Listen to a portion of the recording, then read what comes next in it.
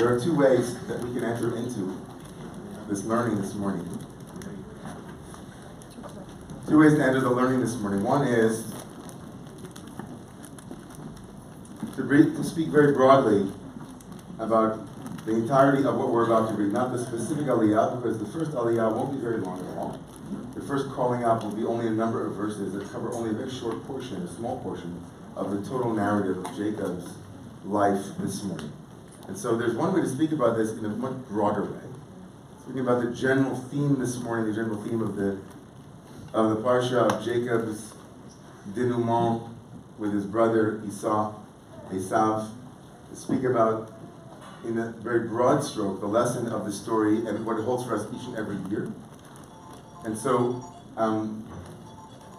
that's one way. The second way is actually just to go into the very few verses that we're going to be calling up and try to extract meaning from those verses themselves. So I want to begin by saying that as we were opening the Ark to read Torah this morning, and as I said out loud that we're looking to the Torah to give us wisdom, it became very clear to me that that in this week's portion where Jacob will tell the angel, or whomever is wrestling with him, it's an angel, it's an ish, it's a man, a mysterious being, whatever it is, he says, I won't let you go until you bless me. That's essentially what we say in the Torah every single week. It's like we wrestle with Torah, we get Torah really close, and we struggle with Torah, and we say, we're not leaving here today until you give me a blessing. Right? Torah, that's your responsibility. We open you up every week, we take you out, we, hopefully, we learn it night and day, as much as we can, and we say, okay, don't go, until you give me a blessing. So I want to read both the general story, I want to use both modes this morning. I want to learn the story bigadol, writ large, and then I want to go very narrowly into the psukim that we have. So what's the story of Jacob? And I'm getting hot here, by the way, just like it's getting hot here, and we're getting the party started. Let me just take this. All right, so, okay, stay there. Jacob's story. The story of Jacob is a story of a man on the run, a man fleeing, a man who in not just his life, but in the very message of the Torah, the way the Torah tells us the story of Jacob is a story of concentrated time that itself folds on itself. Jacob is the one patriarch to whom more of Torah, percentage-wise, the book of Genesis is devoted to than any other of the patriarchs, but it happens in one parsha. 20 years of his life happen in one parsha. There's no other patriarch to whom that happens. In Jacob's story, all of his first, the 20 years all happened last week. And now this week, we fast forward another huge chunk of his life. So this week we'll have us with Jacob 20 years on, married to two women. He has two other quote-unquote wives or concubines. He has a full retinue. He has 11 children on the way back now. He's made it. 20 years of having run away from his brother, being deceived. He's a self-made man. His father-in-law tried to deceive him, and then he deceived him back. He's kind of done. He's on his way, and he hears from God in last week's parsha. He says, it's time to come home, Jacob. It's time to come home. So he gets up and he leaves. And here at this moment, in this morning's reading, he realizes somehow that he has to have something to do with his brother. Like, we're not really sure why he does this, but he sends messengers or angels, the same word used back in the beginning of Jacob's life when he's leaving his brother and sees malachim going up and down on some kind of strange stairway in a vision. The same word is used now. He sends angels, messengers to his brother preemptively. We don't know why. Maybe he wants to make amends. Maybe he wants to make things straight. Or maybe he also is terrified that his brother's going to take him out. We don't know. But he begins to prepare. We'll get back to that in his preparations. But sure enough, he makes all kinds of preparations, and then there's the moment where he's left alone by Yivater Yaakov levado, Yivayavet ish imo ad alos hashachar, Vayar ki lo yachol lo vateka b'chaf yericho. So Jacob is left alone, and he wrestles with an ish, some mysterious man, and Someone, we're not told whom, sees that he can't overcome someone. Pronouns are very odd here. And he saw that he could not overcome him, we're not sure.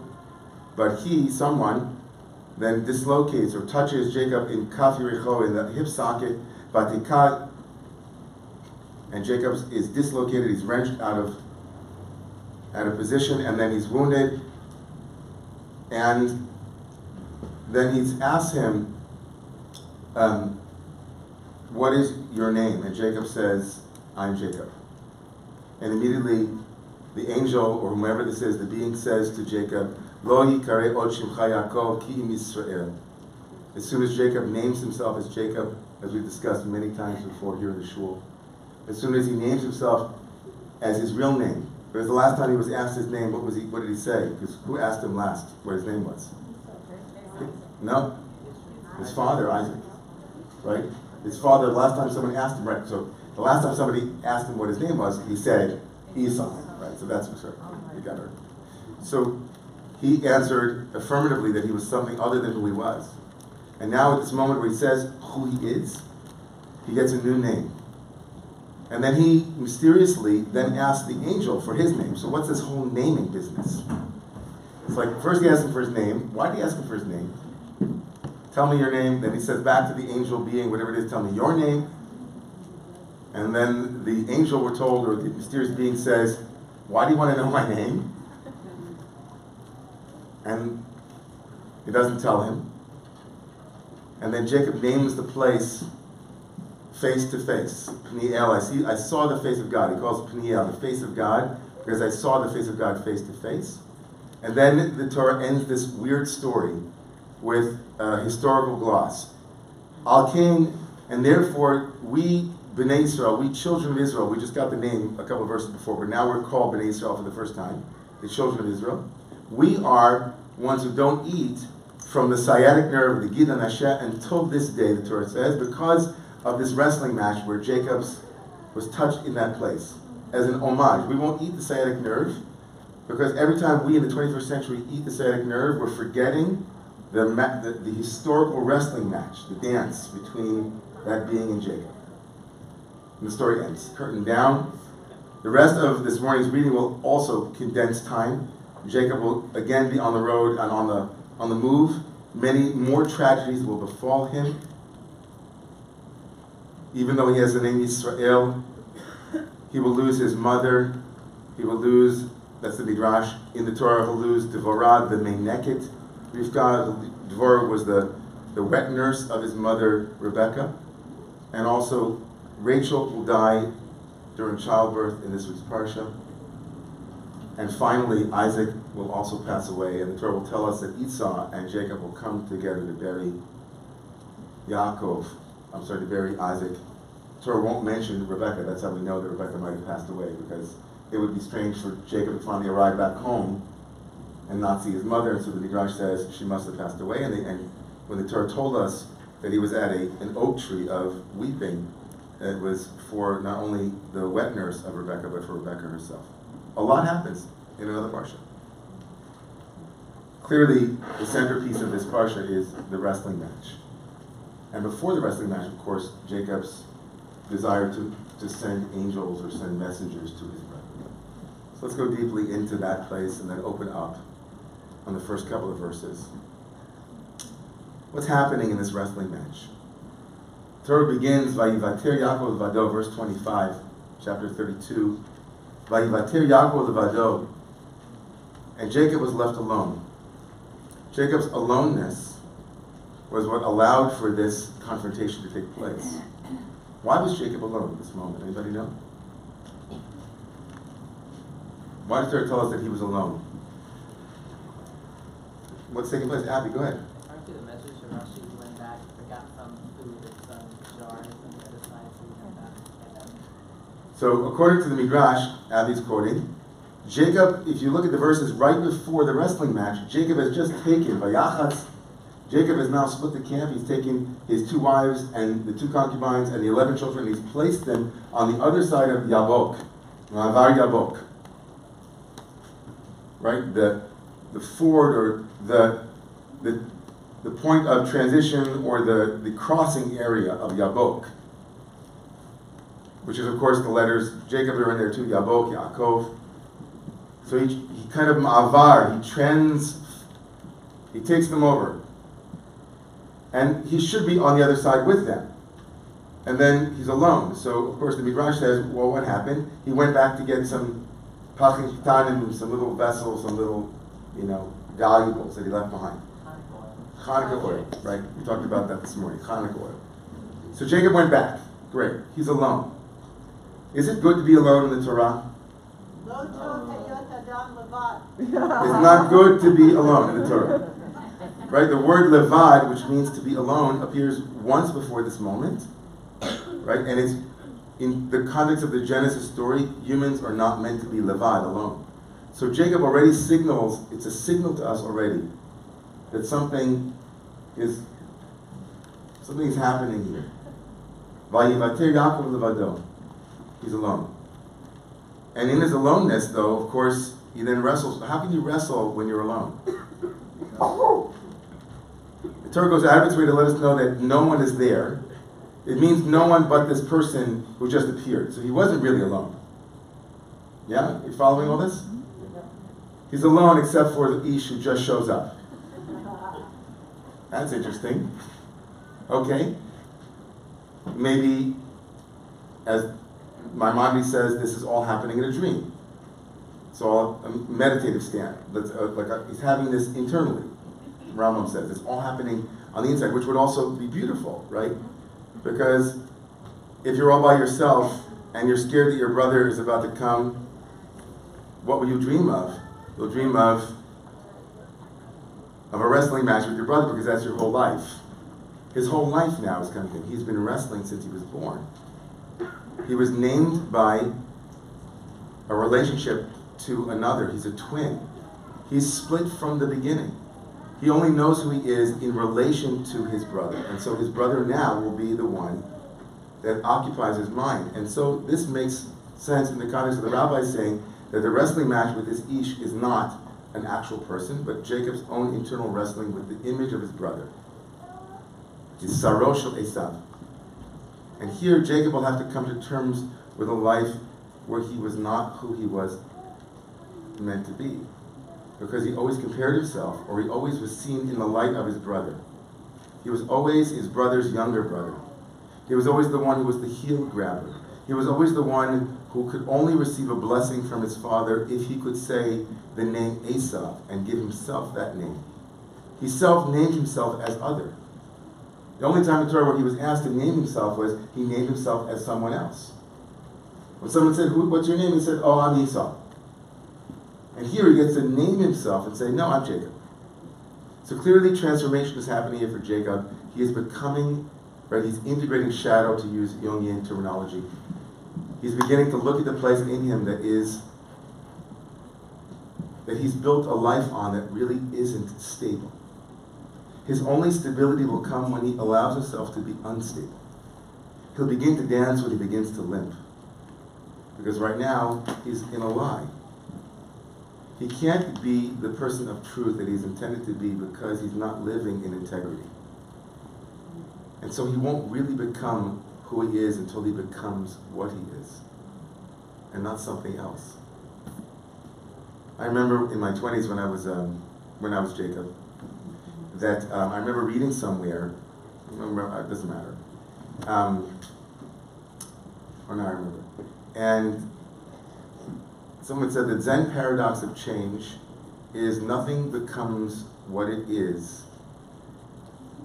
nothing becomes what it could be until it becomes what it is. Nothing will change until it becomes what it is first. As long as it isn't what it is, it can't change into what it could be. And so Jacob now, it's like the chips are down, everything has come back to him. This is the meaning, I think, behind the rabbi saying that he went back to get those little jars of oil. Like, great, so he went back to get jars of oil. The meaning he had something that he had left behind that he had to bring forward. He couldn't go forward until he went back. Jacob was always thinking about going forward. So I think, more broadly, I'm going to open this up and for all of you, but this is the meaning of the verses that we're about to read. Vayishlach Yaakov malachim lefanav. The beginning of this week's parsha on page 198, verse 4. And Jacob sent these angels, these messengers, El Esav Achiv, Arta Seir, Sidei Edom. Vayitzav otam lemor, Ko tomrun ladoni le'esav, Ko amar abdecha Yaakov. He commanded them, saying, this is what you should say to my master Esau. Say this, Ko amar, thus says Abdecha Yaakov, your servant Jacob, Im Lavan garti, I have lived with Lavan, with Laban, our uncle, now my father-in-law. Va'ichar ad ata. And I was late until now. That's a great phrase. Va'ichar ad ata. And I was tarrying. I was behind. For those of you who are studying, this is worthy of its own PhD, like we should study this. The word acharei or achar appears all the time in Jacob's narrative. He is always late. He's always behind. He's always promising to catch up. And of course, it shouldn't be lost on us as close readers of the text that the word acher or acharei, which means behind or tarrying, also means stranger, estrangement. That which is not me. Acharei means behind me, or behind. Lefanai means in my face, means in front of me. And the things behind me are also not only the things that I'm late, that I am behind, but I have left things behind. Maybe Jacob was saying, I have been left behind. Va'echar, I have been left behind until now. Va'echar, I have been othered. I have been estranged. I myself have felt split, like the camps that I split. I myself have lived a life of shadow. I myself am coming to see how dislocated I was, even as I located. I got on board with the maslul. I was like moving ahead. In 20 years, I amassed a fortune and 4 wives and 11 kids, and I'm coming back and look how much I have Esav. But what I left behind was me. Like the project went forward, but I'm developmentally arrested. I'm Jacob, but we all know that I stopped really being Jacob when I decided to be you, Esau. And now I've been on the run. And so Jacob sends to Esau in this reading a yearning to become whole, a yearning to be complete, a yearning to integrate, a yearning to be, from this moment forward, in integrity, a yearning to be me, in integrity. So I'm going to call up in a moment something around that, but I first will open it up to all of you. That's where I was in the Torah this morning. Where were you? Anybody? Yeah. Just say your name, and if you wouldn't mind standing so we can all hear you and see you. So my name is Ruth from Maryland. So Jacob's becoming authentically self. And then his name changes to Israel, which can also be thought of as Yashar El. To be straight. Having a more direct line connection to Hashem. And so that the psychological coming into authenticity is an important component of having that relationship with the divine. So as long as he's Yaakov, which also means to be crooked, right? He's heel and also crooked. He's not straight, and no sexual, straight here meaning like he's not in alignment. Yeah, he's straight with God, and it's not easy, right? It's not easy. He's also prepared to fight.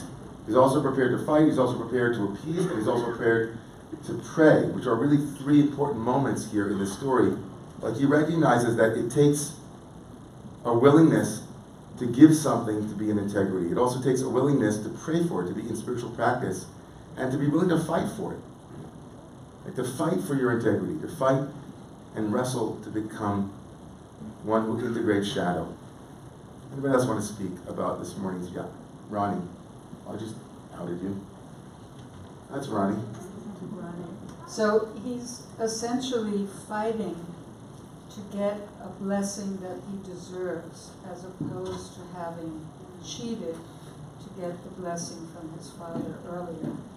And the blessing that he gets this time, which he asks for after having fought for it, gives him the opportunity to really approach the divine. So I love this. So you can hold it. Whoever, anybody else want to speak? I love what you're saying, Ronnie, because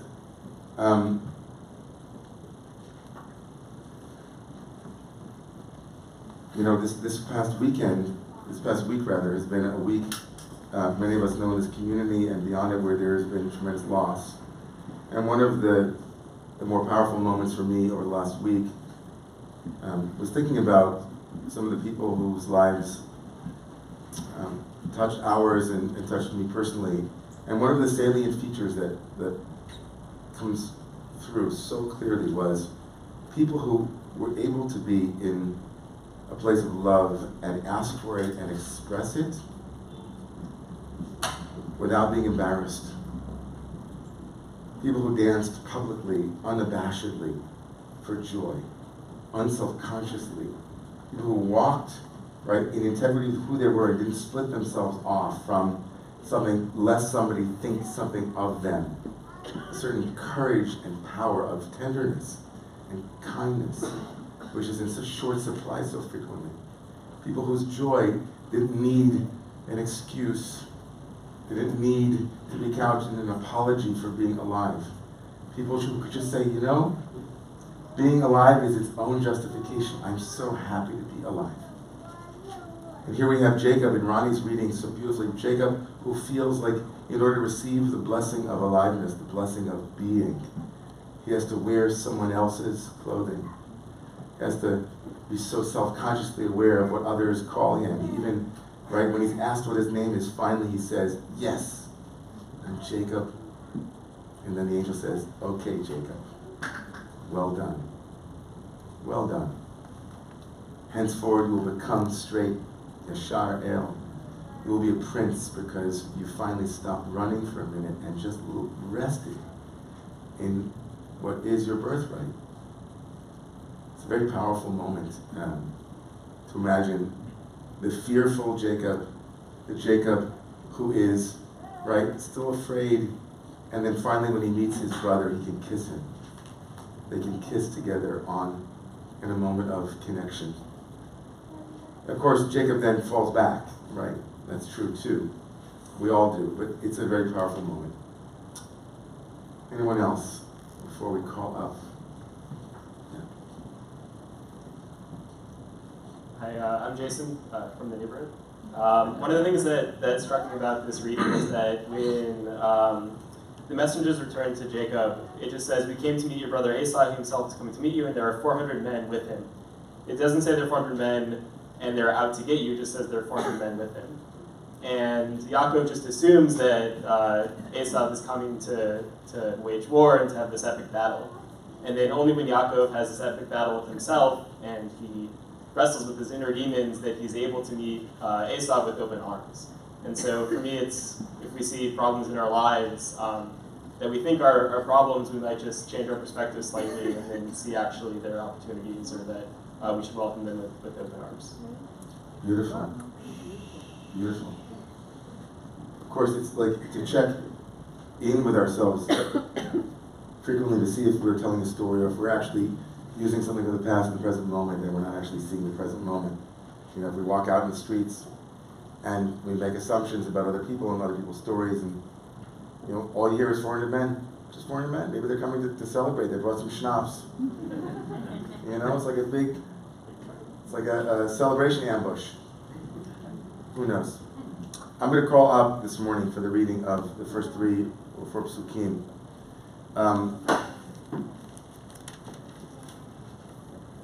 From chapter 32. Vayichar adata, I have been late until now. The sense that I have been estranged until now, and that there is a desire to come out of a sense of estrangement, whatever that might be, a place of that I have left behind that I have to bring forward. I get it, I really get it. And the energy of these verses are the energy, really the energy of doing something about it. Making an overture, passing over in some way into the process of integrating something that you might have left behind.